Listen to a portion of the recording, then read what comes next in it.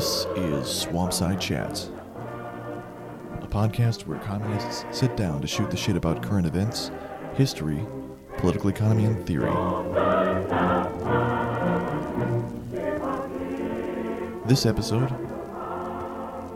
we answer another listener request and look at and discuss selections from History and Class Consciousness by George Lukács.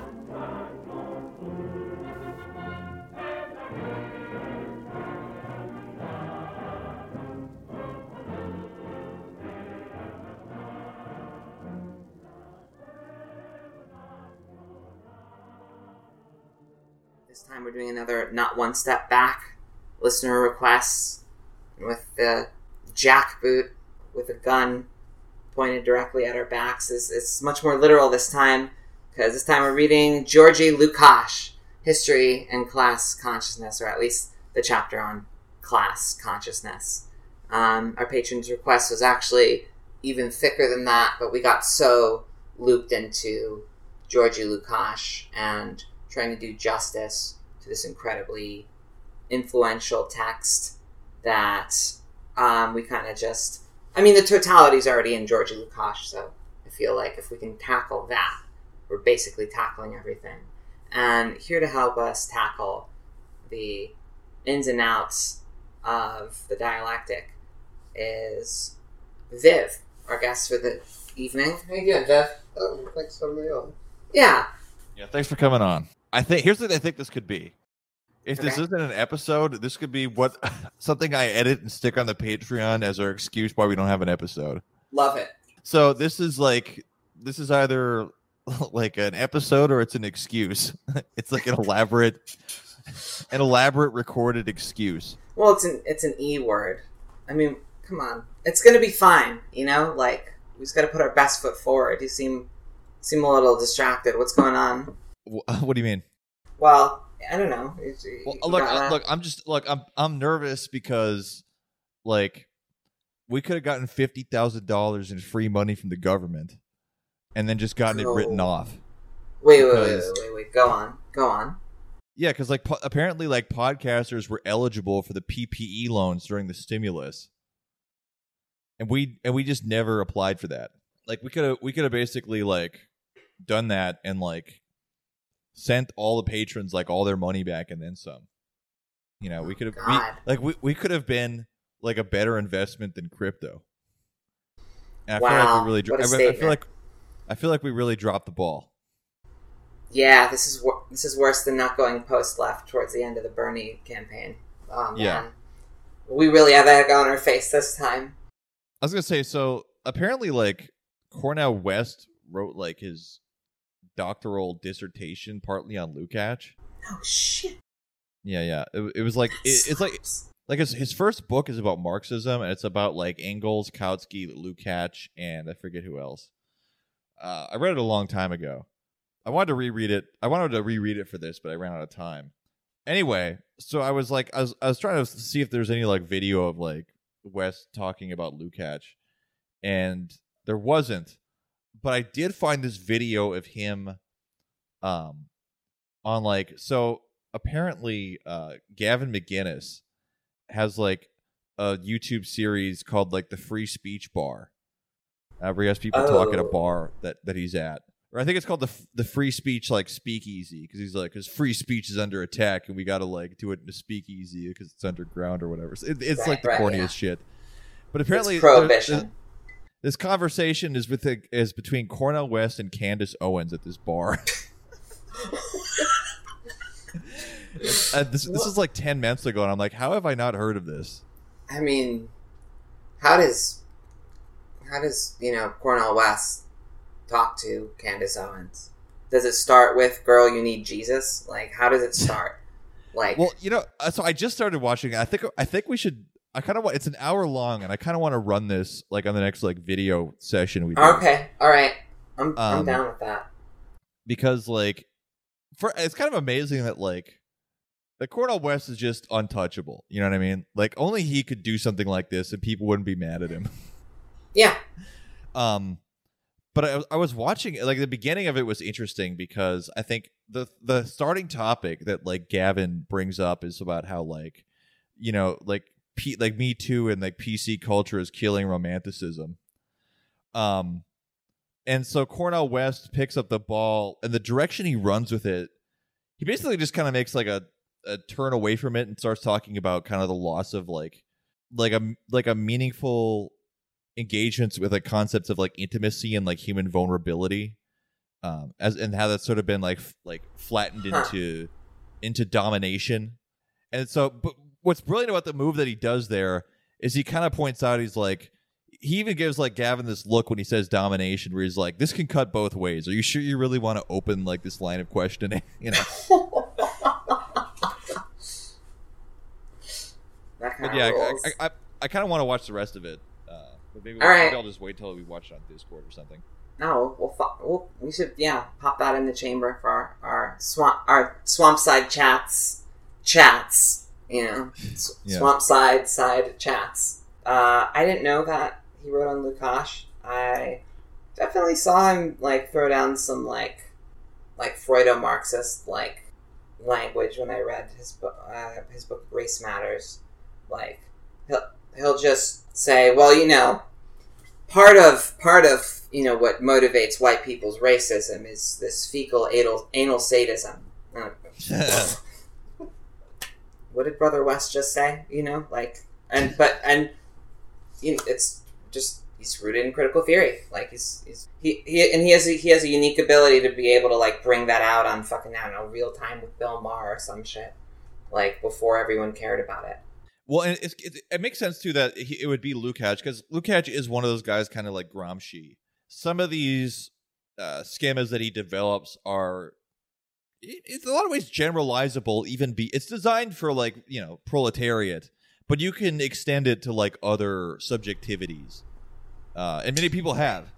Yeah. This is where standpoint epistemology comes from in feminism as well. Is it Sandra Harding that makes this pivot specifically on Lukács? When people were complaining about standpoint epistemology, and I, when I was younger, certainly among them, and I'll admit that I had a weird reaction to identity politics, which I now understand is because I was Jewish, and the people in my life who were using identity politics the most were Zionists, and that kind of like puts a lot of my life in perspective now. And so I had a bone to pick with standpoint epistemology. That's why my right wing that's why my right wing uncles think it's okay to mow down Palestinians. Yeah. Hey, by the way, did you see that video of that kid, that Ben Shapiro video where he takes questions from the audience, and so someone like started asking him about the Holocaust, and he's like, "Oh, well, you believe in intergenerational trauma, I guess. Isn't that snowflake?" And like basically took it and kind of flipped the way that like Zionists essentially do like identity politics from the right. And of course, like the audience immediately was like, "Boo!" Yeah. No, but I mean, I don't know. I've just been sort of like examining my own, like, why would I have this like adverse reaction to a lot of critical theory when the basic kind of gestating the historical trauma of the Holocaust and trying to, understand why the working class did fascism instead of communism in the 20th century or something, like, or whatever else happened, short century. But anyway, like, critical theory in a way was like, I don't know, the true temple that had the right reaction in my view to the Shoah, like the universalist reaction that's like, holy shit, that was bad. That shouldn't happen to anybody. Not just, I'm going to make sure I'm on the other side of that next time. Like, yeah, that shouldn't happen. That's so fucked. Did you hear about like there was that Israeli politician who was like, if I could just put all the Palestinians on a train to Switzerland, like I would do it. And it's like, did you have to say train? Like, Jesus Christ, dude. They flirt with that stuff all the time.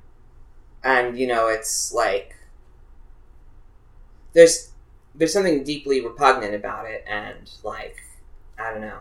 It makes my skin crawl. So, and and not only do I have this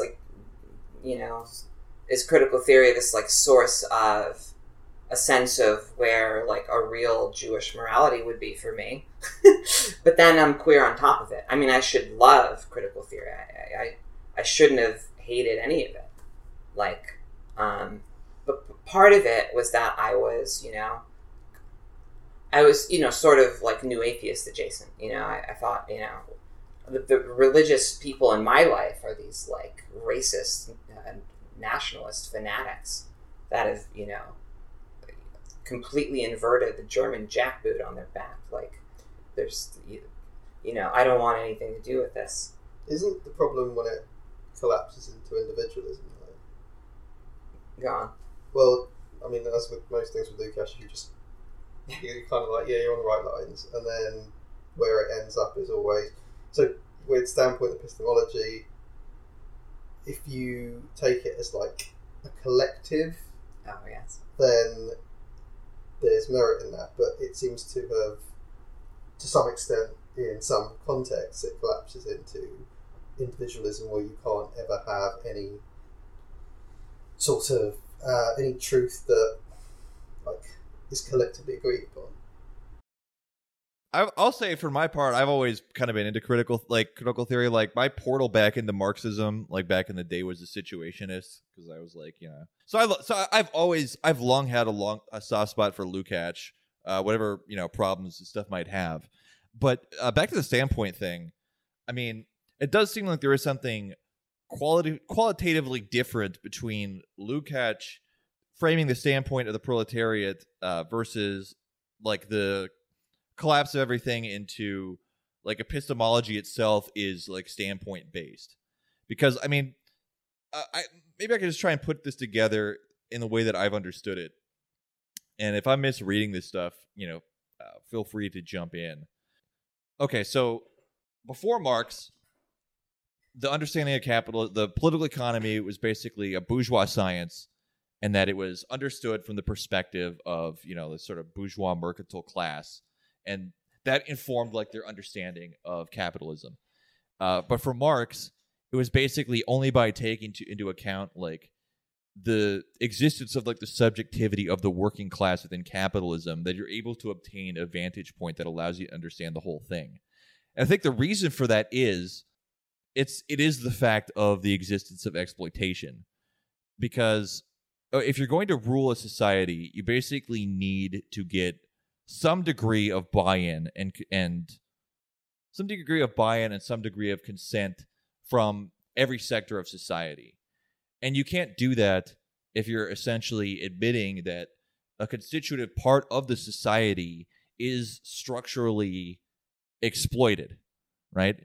You cannot admit the fact of that existence. And so that's basically going to preclude you from being able to develop a totalistic understanding of the system.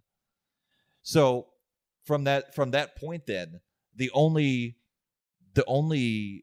subjective starting point that will allow you could say an objective view of the system itself would be the exploited, i.e. the proletariat.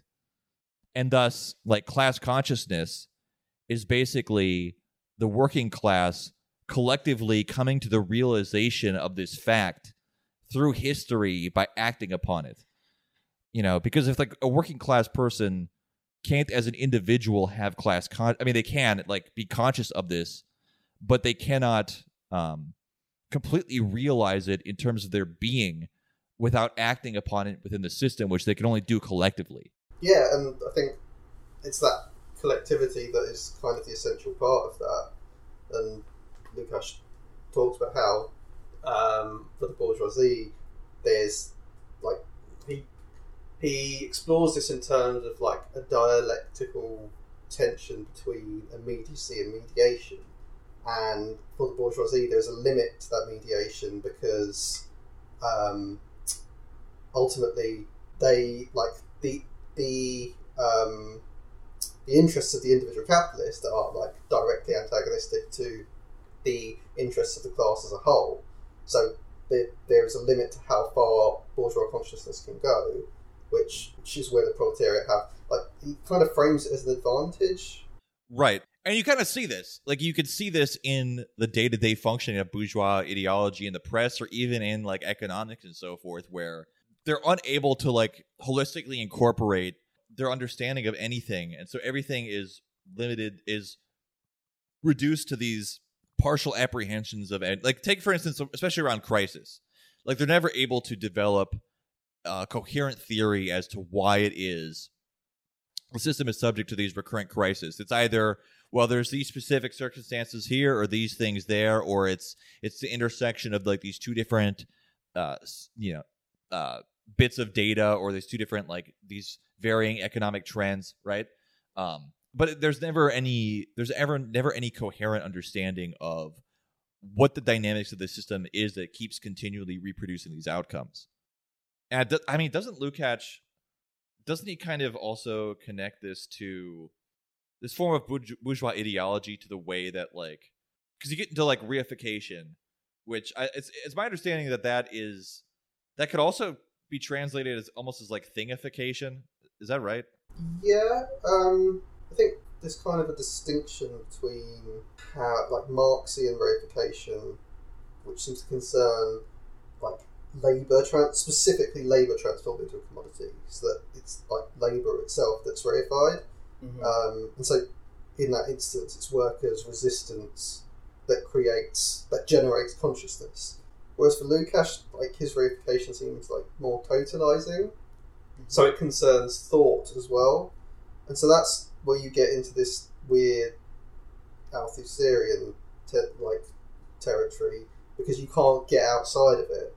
And so if you can't get outside of that, where does class consciousness actually come from? You need something outside of that. And that's kind of when you end up back at the Vanguard Party. The way I've heard it explained, like, the reification could be applied, it's basically literally seeing social institutions are products of human social exchange, or social intercourse, being understood as objects or things, like the stock market, for instance, which is, the stock market is essentially a process of exchanges and transactions that are taking place between people who reproduce them every day, but it's understood as, like, this fixed thing, the NYSE, and people behave as if it is this giant, giant ocean that they're trying to pull fish from. You know what I mean? It's as if it's a giant, like, natural resource or some object, as opposed to just, almost like almost like a rave or a party or something, where human beings have congregated to engage in some kind of activity. Yeah, there's sort of like two layers there, right? There's the fact that the stock market is all this scaled up economic activity, which, if you're going to be a very Marxian reductionist about it, means it's all labor at some point. Someone's getting fleeced at somewhere down the line. And so, in the Marxian sense, there's an element of reification, and then in this broader Lukácsian sense of, making the thing, like externalizing this. This is the big difference between, Western Marxism and Hegelian Marxism versus all this other stuff, right? Is that this is just a much more total version of that theory. This is what inspires the Frankfurt School to make this sweeping critique of bourgeois rationality. Yeah, I do think that distinction, though, between, like, Marxian reification and Lukács's conception is kind of critical, though, in the sense of where he ends up. And you can kind of see why, because his is totalizing, whereas for Marx it specifically focuses on labour. So I don't think the market in itself is an example of reification for Marx. Because basically he's taking these concepts that Marx developed for his critique of political economy and generalizing it to, like, the totality of, like, human society. Yeah, you end up generalizing it to, like, thought, so you end up with ideology.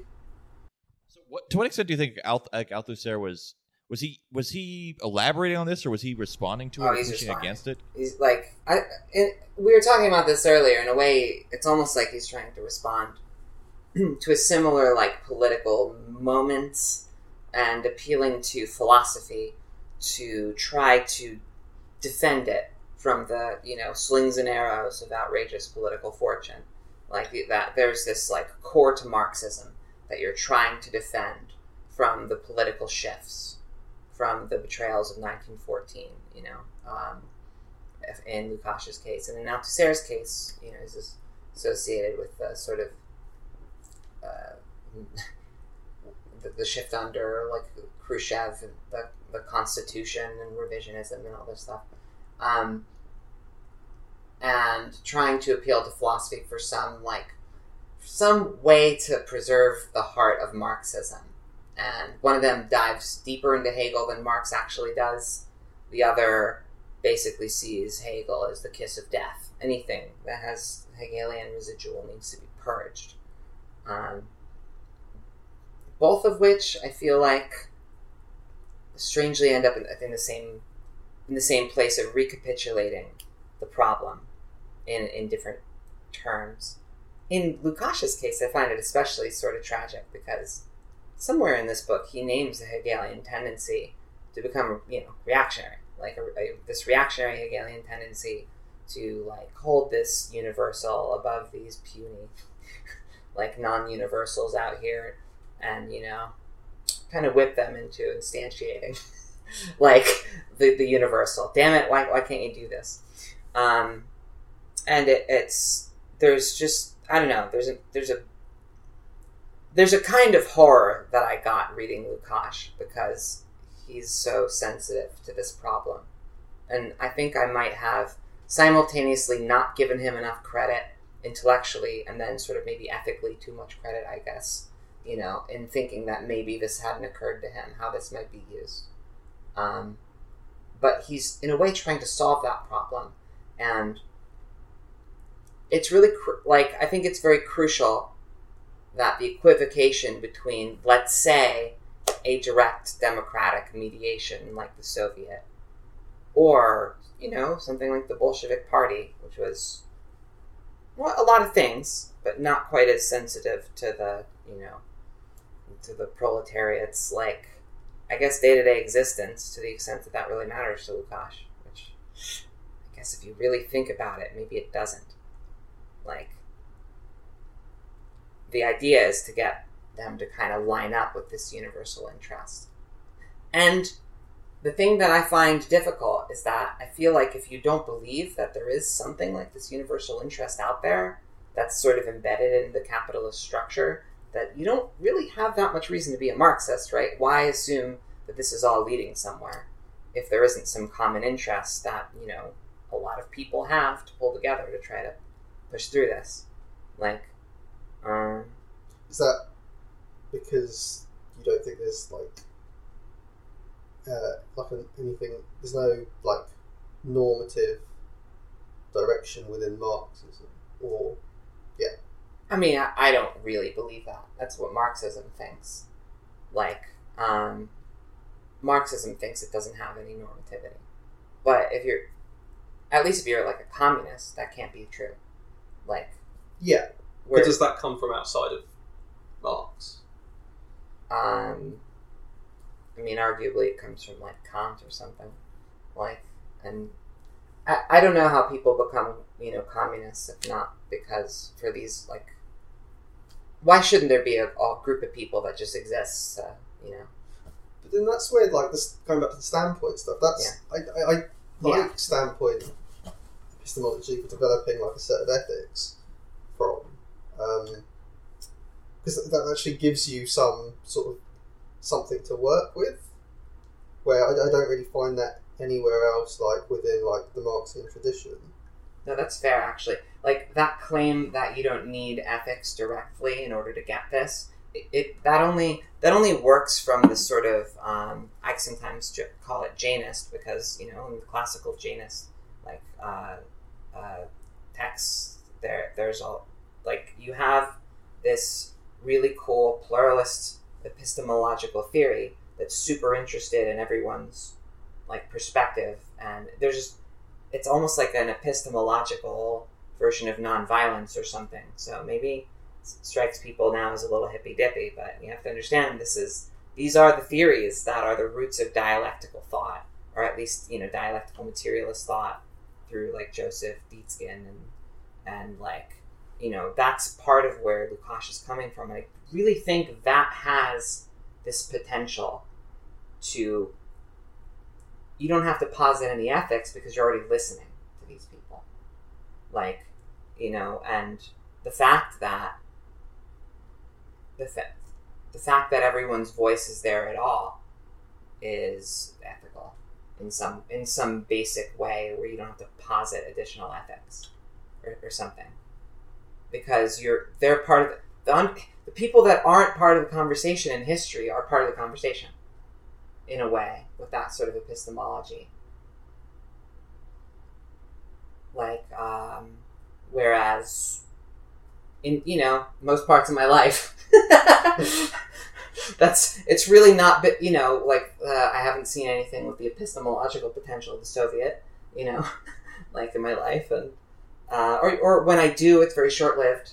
I actually sometimes see it, like when it's burning down a police station, or like it's little wisps here and there, but like not as a permanent institution I can point to and like get involved with. Usually, and also most of the committed communists I know aren't proletarians. Like that's might be just a function because I'm like slightly like a petty bourgeois, but like I think Marx's history sort of bears out a lot of the big heads are also like. So that says to me that usually Marxists are coming at this from ethics and not just from those really cool epistemological principles of if you listen to everybody, there would be a greater rationality. That actually does underpin some way to evade ethics and dialectical materialism. Yeah, and that then kind of refutes standpoint ethics to an extent, because, as you said, it's like more like an economic middle class or a petty bourgeoisie that seem to hold more revolutionary politics than those whose interest it might be in to a greater extent. But you also get this. I think why Lukács becomes so difficult to pass is because you have standpoint epistemology and defence of a vanguard party. So you have this sort of this concept that really sort of embraces pluralism, and then it collapses back into like a vanguard party, and it all is fairly consistent despite all of that. Yeah, it's kind of weird. Yeah. The standpoint thing is, I think, generalizable and basically correct that, in a relationship between an oppressor and oppressed, the oppressed will understand the truth of it more than the oppressor, or at the very least, the oppressor has an incomplete view of what's going on, or they present one at least outwardly.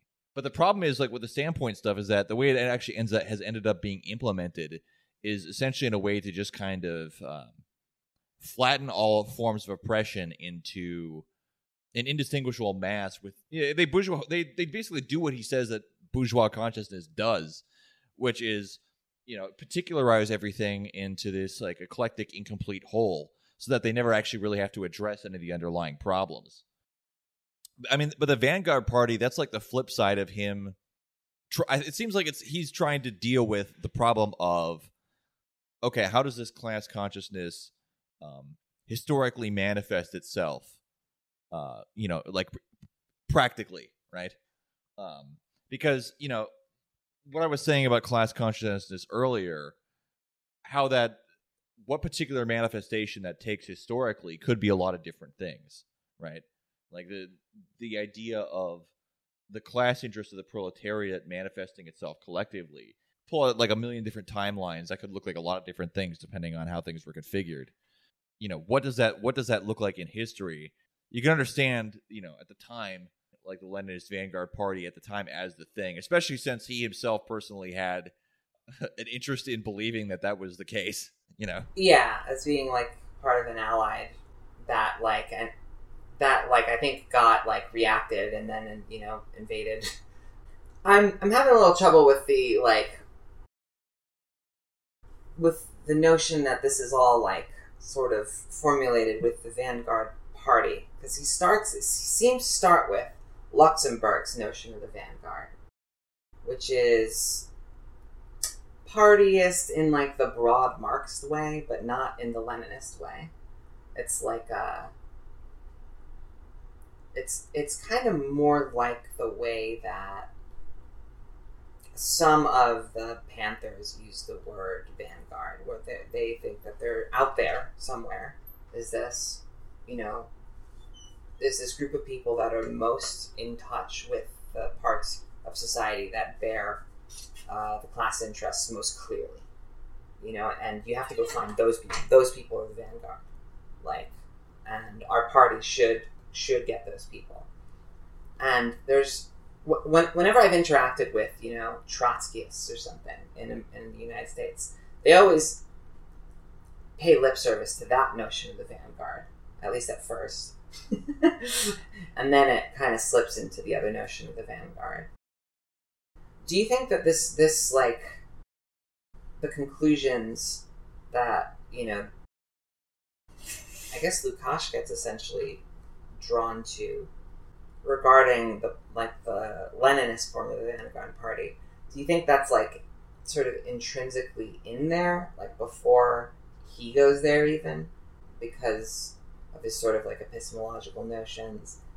Or is there something like untenable about Luxemburg's version of the Vanguard or something? Or I'm trying to grasp this, because it does feel like he hits a problem in terms of where does this class consciousness come from, and that's like where Bridge comes from in terms of the party. You'd struggle to think that that was his starting point, though, wouldn't you? It's just like he definitely starts defending dictatorship, even in the stronger sense, not just of the proletariat over the bourgeoisie, but political dictatorship. As early as 1918, so it's not totally foreign to him. He sees himself allied with the Russian Revolution to some extent. And there's a, council Soviet-like revolutionary process that was going on there too. So it makes sense, symbolically speaking, that he would be aligned with that. But I think in his actual, day in, day out politics, he really hated Bela Kun, and Bela Kun was like the Third International proxy, or the proto-Third International proxy, who would eventually be the guy. And, it just, in a way, even though he's, defensive of the Bolsheviks, it's almost like that makes so much more sense before the Bolsheviks actually get their hands on him. Yeah. He's essentially a victim of toxic cancel culture when in the 1924, it's one of the congresses of the Third International, Zinoviev calls him out by name. Man, if only there had been a speakeasy. I know, if only there had been a speakeasy for free speech. Gavin could have sat those two down and they just could have hashed it out. Yeah, could have sat down, Georgy Lukács and fucking, I don't know, Joe Rogan or something, and you could have had a good conversation. I mean, Lukács would be pro going on Rogan, of course, because you need to, prevent people from engaging in tailism. I mean, I would be pro going on Rogan. Well, I just sort of realized mid-speaking that it's probably the definition of tailism.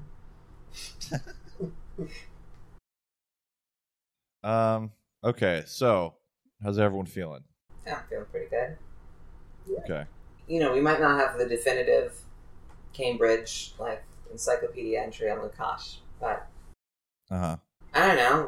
I had a good think about why I feel the way I did about standpoint epistemology, and why I didn't approach Lukács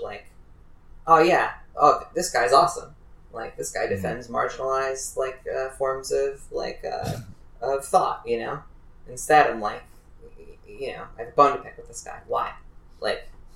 It helps to think these things through. I mean, he is such a fascinating figure because he does ultimately sort of cave and accept party discipline, but he is also somebody who is very influential on dissident strains of Marxism that were critical of the USSR. Sometimes even left communists and the most late Soviet critical groupings. My anxiety is like not doing this justice, but there's so much here. Like I feel like the amount we would have to read to be able to like grasp all of it, and because it's like there's this intersection of his complicated relationship to the politics, of his time period. He's in and as a political actor, he's kind of marginal, but he's in and out of it. He abandons this train of thought that we've been talking about for a while, and essentially started just retreats back into his original thing, which was just like literary criticism, which is another thing too, because like that's what he comes from. So it makes sense that he would be focused on the questions of consciousness and the areas that like artist types are interested in. Yeah, and it makes sense that the literature that comes out of it is really useful for literature review, right?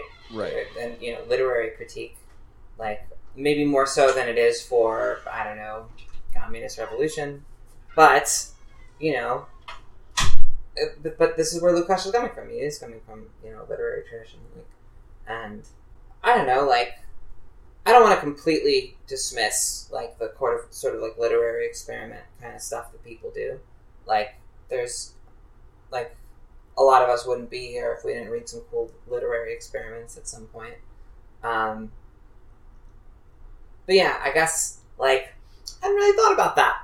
The guy that basically invents so-called Western Marxism, literary critic. Yeah. Inspires critical theory. Critical theory develops all this stuff, and you mainly see it, or I mainly see it, at least in the English department, right? English literature. Like, yeah. In a way, it makes more sense of this than I previously had, because why the fuck is Marxism in the literature department? Like, I guess Marx is literature and wrote about literature. But I wanted to know about Marx's politics. I wanted to know about his economics. I wanted to know about, there's a lot of parts of Marx I was interested in. But, when I was at University of California, you found all the Marxists in the English department. Another thing that I always knew Lukács for is for predicting that Marx had a theory of alienation. To the point about him, like, recanting a bunch of interesting things. He brings it up as, like, I'm so sorry I didn't predict Marx's theory of alienation, right? Like, and that, because, as we were talking about before, Marx talks about alienation reification in terms of labor, not in terms of just consciousness more generally, like Hegel does. And Lukács went with the Hegelian version. But he knew Hegel well enough to know that Marx had some theory of alienation. I don't know. Those, like, feats of textual prediction, like... Yeah, I guess we criticise him, but to be fair, he plucked that out of... It's just Capital, was it? Capital? Yeah, he had, like, what, Capital and, like, Communist Manifesto. Like, that's pretty good. And here he is, like, apologizing for it. Like, you don't have to apologize, my dude. Like, I mean, he probably did if he wanted to, like, live. Yeah. Yeah. So there's so many, like, just like any pro-Bolshevik text at this time. There's so many statements where he's criticizing the bourgeoisie in a way that just, the more you kind of zoom out with the history, the more it just sort of makes my teeth ache or something. There's this or that passage about how the peasantry don't have as clear a class interest, which is why their party doesn't win. And the more you know about the peasantry and the Russian Revolution and the Socialist Revolutionary Party, the more that seems very wrong. The part about the bourgeoisie only being able to be a minority, and then the class-conscious part of the bourgeoisie is a minority of a minority. And then you look at the demographics of Russia and you think to yourself, okay, like, there's this tragic thing about the bourgeoisie, according to Lukács, because, right at the apex of their power, they are going to run into these, like, interminable crises that will not be resolved by them. And I guess in conceptual terms, he's right. Like, there's no, like, systemic, like, approach to crisis. It's always ad hoc. Like, and in terms of economics, I suppose. But following the whole Lukashian turn, like why stop there? There's a crisis in almost every corner of bourgeois life and bourgeois society. There's the ecological crisis, a bunch of sociological crises. Politics are in meltdown. There's all kinds of fixtures of bourgeois stability that are not really doing it right now. That do sort of bear out that there are these there's just this epistemic blockage in bourgeois thought. It's necessitated by kind of purposely, but not admittedly purposely, having the big picture. Well, yeah, the bourgeoisie they're it's like an alcoholic, whose life is spiraling downwards. You know what I mean? They can continue to scrape together some money to drink some more and stay drunk 24/7. And keep crashing their car and maybe murder somebody and have to hide it or something. You know what I mean? You could just keep going on that, but sooner or later, things have to hit a point where it's do you want to keep doing this? You know what I mean? Yeah. Yeah. Capitalism is basically BoJack Horseman.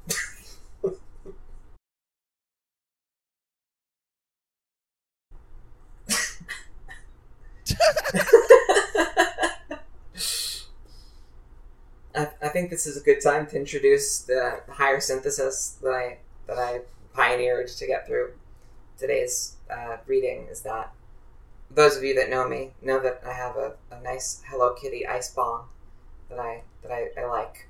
I posted a picture of it on our Instagram account, and I've also extolled the virtues of the Live resin vape pen. When I say they fixed vaping, I don't mean they fixed what it does to your lungs. No, they just fixed the kind of high that you get out of it. And it was only while reading Georgi Lukash's History and Class Consciousness that I was reaching beyond this my epistemic boundaries to just kind of take the bowl out of the bong and just turn the pen upside down, push it into the bong, and hold it down while I was breathing in. And I got basically a dab without the blowtorch. And let me tell you, people, I think I finally understand the dialectic. I grasp it. I fully grasp it. When other people try to understand things, all they got are these snapshots. These little pictures of these little, it's all very static and, unidirectional. Not the totality. It's not the totality. It's too formal. But now that I've pioneered this technique, I can grasp it in its fullness. God, talking like this really does make me understand how Hegel kind of has the roots of totalitarianism in it. In this way that apparently parsing, the point in different types of labor that isn't actually the main thing, because it happens with Leninism, there's also this weird way that Western Marxism has this it just has the same epistemic problems, one of the things that Lukács is really prized for by the Marxist humanists is his attempt to do a non-dogmatic Marxism, which on a certain there's just of course I would love that. There's a certain point that I agree there, but I really don't know that this gets you there.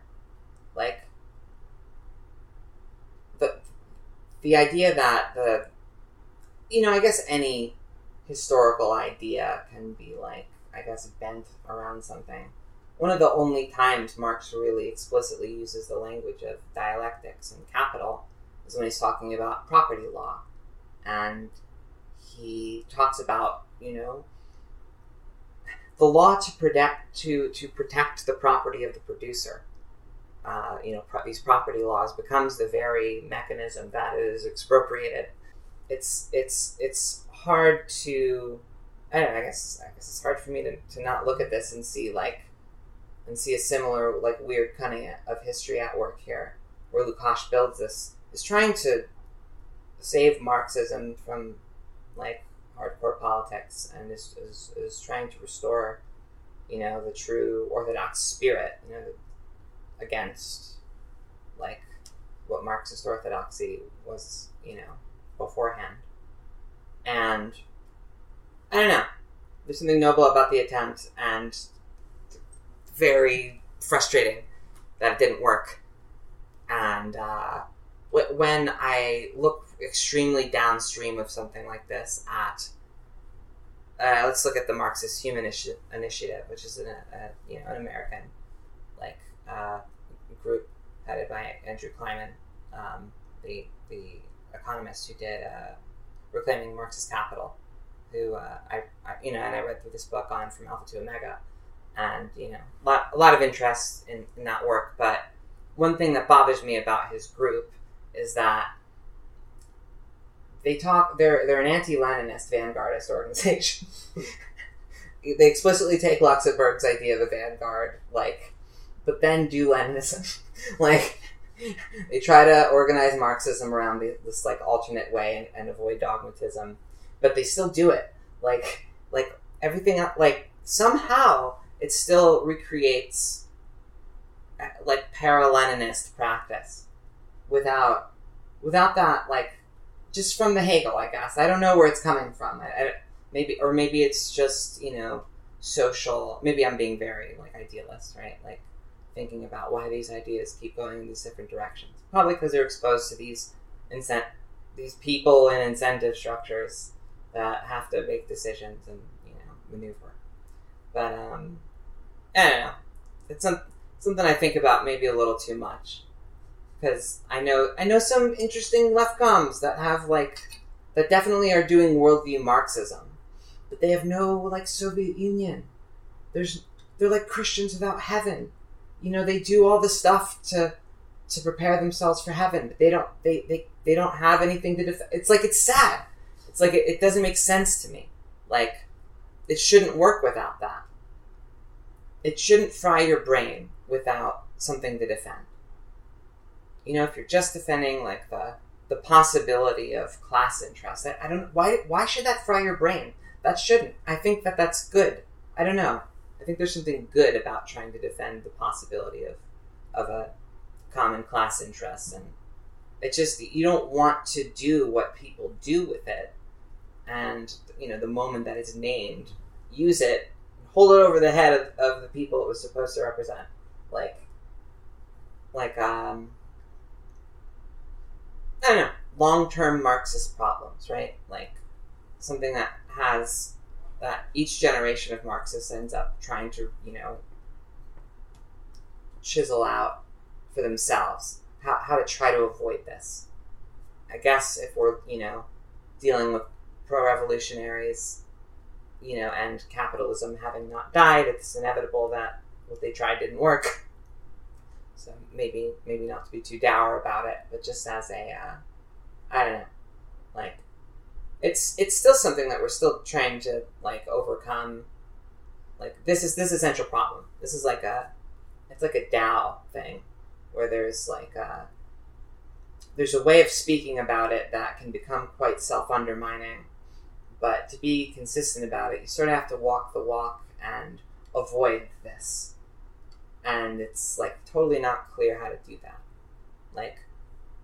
So I don't know. Lukács is an interesting example.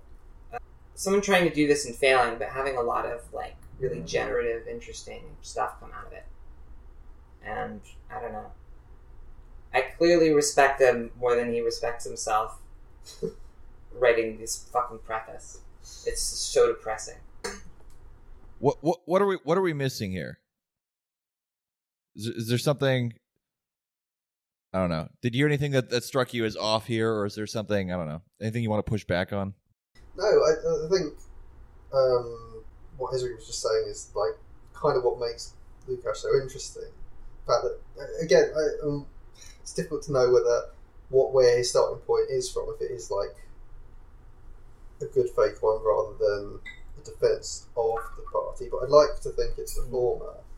And considering where he ends up and how much of what's been taken out of it in terms of both like a defense of vanguardism, but also things like standpoint epistemology. I think the fact that you can go in both those directions from his thought, like, in some ways it's a real problem. Like, how do you overcome that? And yeah, so like in Taylism and the dialectic, it's ironic because Lukács, he's responding to like a critique from De Borin, who accuses him that like the concept of class consciousness and like the stress on the subjective factors results in like sidelining of the centrality of the vanguard party, but actually like that's not what happens at all, and like that is also what Althusser critiques Lukács for.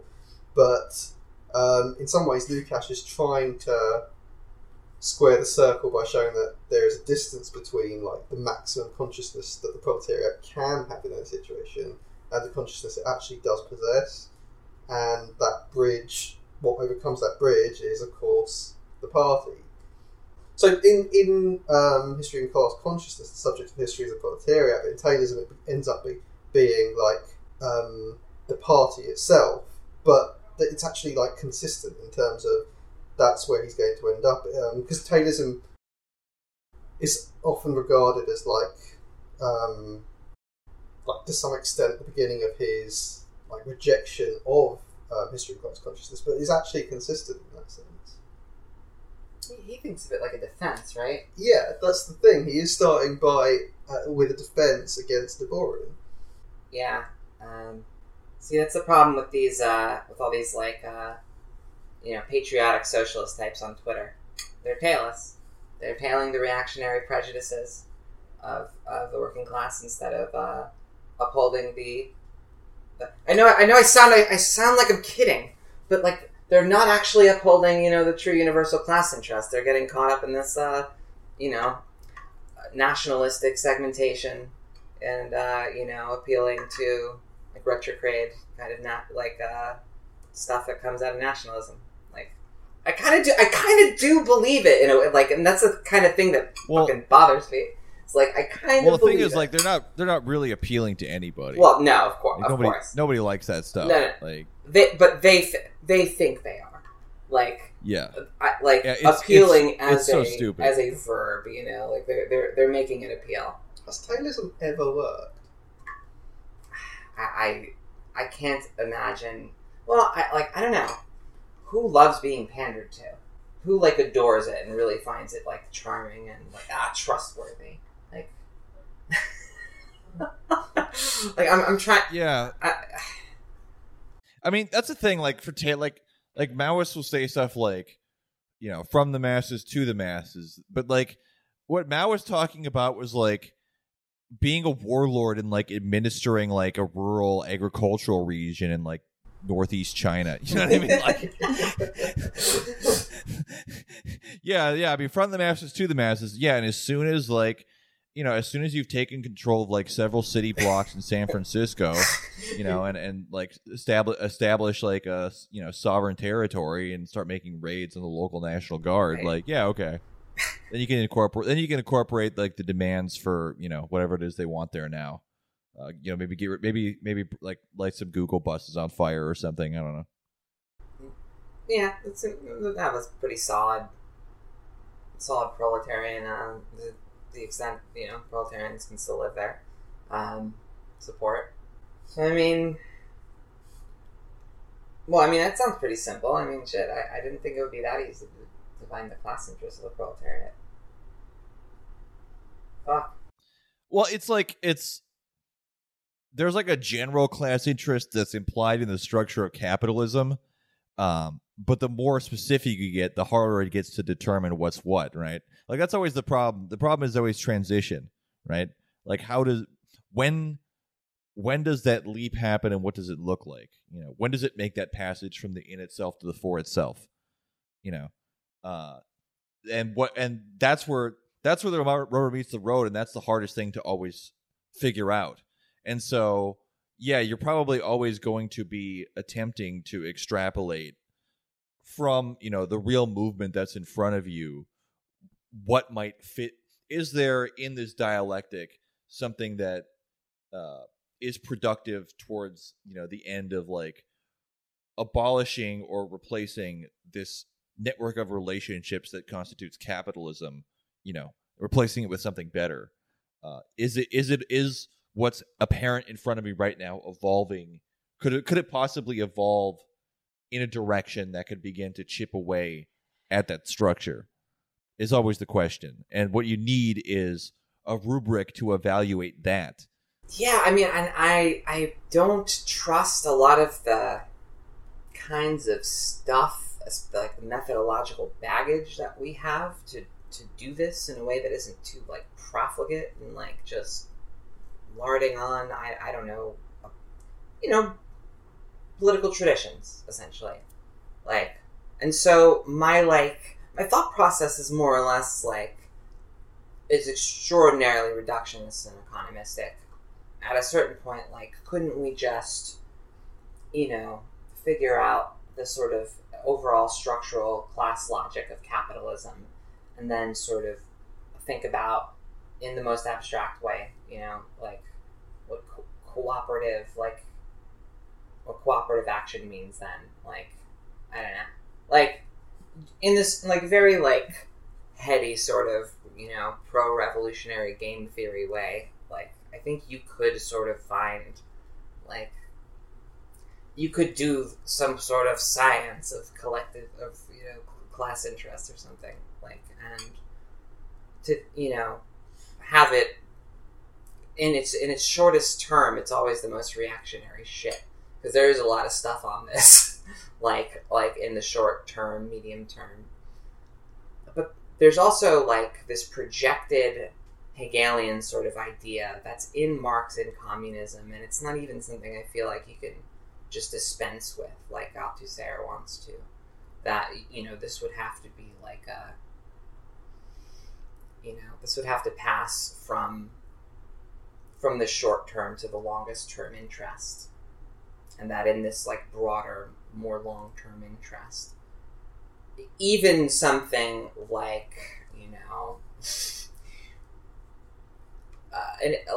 an issue that seems pretty intractable on class grounds, like abortion or something, and the overall interests of, like, individuals in the working class, they could be harmonized in some, like, broader way if you took, like, a long enough view. That might just be fallacious, I could work out in some, like, detail whether it is, like, at some point. Well, I mean, like, the class consciousness is generated by the friction of, like, the proletariat coming up against resistance from the system and trying to get out of, trying to abolish itself, essentially. So that phenomenon has to be happening. And I think that sort of movement makes it much easier to generate, like, a concept of what the specific class interest is. I mean, otherwise, what you just have is, like, charts, and you could just, like, okay, we'll see it. Then you're basically like the Pete Buttigieg of Marxism. Like, well, actually, if you look at the data, it's in your interest to, not allow abortions to be good, to allow abortions to happen, or whatever. Well, yeah, but I mean, like, compared to, I don't know, like, Hegelese or, Althusser, right, being like, okay, oh man, fuck Hegel. Hey, let's invent a whole new wizard language. And, use Spinozan metaphysics to just recapitulate all the same shit. Like, if Marxists have some kind of, like, insight into class interests that you're supposed to, like, share with, come help the proletariat with their class interests. I don't know, like, you're probably not going to do it through, like, I feel like it would be more, it'd probably have to be more formal or something. Like, and maybe this is a statement of skepticism, like, oh shit, like, maybe what Marxists think that they're supposed to do isn't what Marxists are supposed to do. But I kind of do feel like something like this could happen, and that maybe like, if you could do that and, like, scale it down to tactics, because if you have that kind of, like, long-term bullshit going on, and then you thought about more specific situations, you would at least have this, like, I don't know, you'd have something systematic to work with. That's what Marxists always say we have. But we, that problem that, like you say, he identifies the same problem that some of the council comms saw, like that you build consciousness on workers as a class, and then that same class has to abolish itself. Like that qualitative shift, it does seem intractable in a way, and that's why, like, you can kind of see why Lukács falls back on the party. And Right. whilst we disagree, perhaps, with that formulation, I'm not really convinced as to how to get around that. Yeah, that's why I float this at all. You Yeah. know what I mean? Like, how would people go about solving a contemporary, behavioral, question? What's the interest of a large group? You know what I mean? Like, that's just, if a normal person locked in their bourgeois mind prison just tried to think about it using the existing tools of the society, that's what they would do. And it's, it seems like maybe less of a life detour than, committing yourself to 20 years of reading Hegel or something.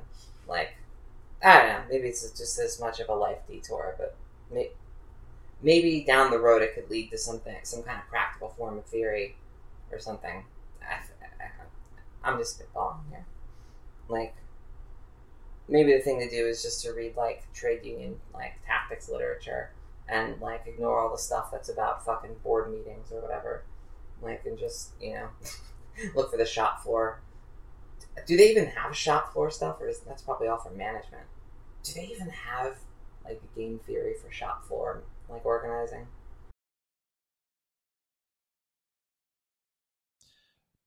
I'm starting to think actually Lacan was one of the more ethical philosophers in the continental tradition, because he is that in regards to Bataille's relationship with him, or what are you talking about? Well, no, because Hegel, I think a lot of it was you had to be there, man. You had to be at those lectures. I think it's the same thing with Lacan, but so Lacan just did everything he could to make everything that was written down as impenetrable and obscure as possible, so that you just don't even bother, because he understood you gotta he's like the Grateful Dead. You gotta see him live in person to really get it, and he's not around anymore, so it's fuck it. Right. So what you're saying is that speech over writing. Yeah. Yeah, definitely. Put one in Socrates' column. Oh yeah, 1,000%. Yeah. That's two. That's two in that column for me, for sure. Yeah. That's what podcasts are for. That is what podcasts are for. That's where we work these things out. Yeah. Yeah. If we like Derrida kind of thought that maybe texts were better than speech, we'd be rolling in that Jacobin money, I guess, right? I think. Well, here's the thing. Actually, I don't understand why you would trust that. He was a writer. Of course, he's going to tell you that. Yeah. You know what I mean? But the immortal words, of Bjork. Yeah, us honest people who understand that, talking to you, speech to speech communication is the real deal. That gets lost to the wind. You shouldn't let poets lie to you. Yeah, absolutely. Yeah, trust us. We understand the class interest. We have the exclusive, monopoly on peering into the phantasmagoric, really cool dialectical, pluralist thing that's going on out there. But you can only see it from here. Unfortunately, it's just, yeah. Yeah, and if you ever feel like there's a contradiction in what I'm saying, you're not going to spend a bunch of time pulling quotes and comparing them and trying to figure out, where the logical contradiction is. I'm just going to go, no, I didn't say that. And you're not going to check. You're not going to fast forward through the episode to figure out when I said what. Yeah. You probably can't even find the episode. Well, we certainly couldn't. Yeah. Viv asked me earlier today, how many episodes do you have? And I just couldn't even ballpark it. It's like, You couldn't even spell your podcast out. That's right, yeah. Patreon.com/SwampsideChats. I don't know how many times I've said it, but I couldn't type it earlier today. Yeah. So anyway, so the person who requested this episode, like, we're sorry we couldn't get you an episode on this. I hope this clarifies things. You know, like we're gonna go back and we're gonna read all through Sayre and probably some Hegel and maybe some Kant. Oh, but to then, really understand Kant, you have to read Hume because that's who he's responding to. And yeah, so we'll read that shit. I mean, and Hume then without Montaigne, I mean, you're just shooting in the dark. So yeah, so you know, in about like 6 years, we'll come back and we'll have cracked this nut. We'll figure out exactly what Lukács meant. I mean, without Sextus Empiricus, you don't really understand the difference between modern and ancient skepticism. So yeah, and honestly, we'll probably actually improve on his framework. Like all this stuff, like I've actually taken like careful mind notes because again, I don't write things down. But I've taken mind notes on like every issue that we've developed with this, and I think we could probably patch this thing up pretty good and have have a successful framework to objectively evaluate the real movements and determine what's going where, which is going to be that's going to be very useful. Yeah, we're well on the way. Like, so in 6 years, we're going to start our own Vanguard party. Hell yeah. Yeah, and so you're probably going to want to get you're going to want to get in on that on the ground floor. Yeah. To do that, you can head over to patreon.com /SwampsideChats. That's right.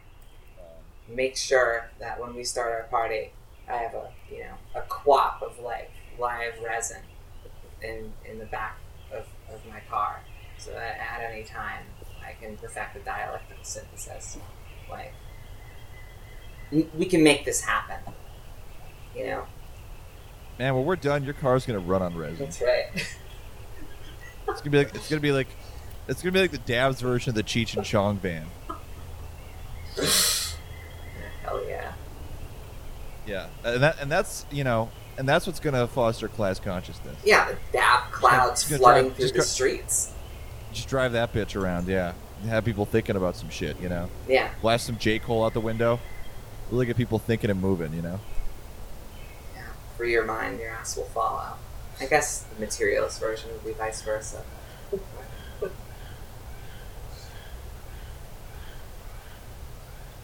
That's it for this time.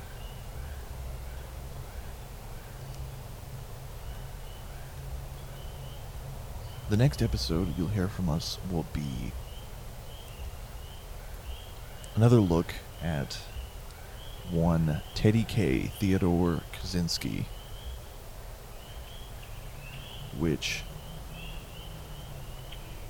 should be an interesting conversation to have in the wake of the Supreme Court essentially deciding that the EPA has zero power to regulate carbon emissions produced by industry in the United States. And of course, the tidal wave of other reactionary rulings coming from that institution. So buckle up, buckaroos. Until next time, keep your boots clean, your feet out of the swamp, and your head in the revolutionary clouds of tomorrow.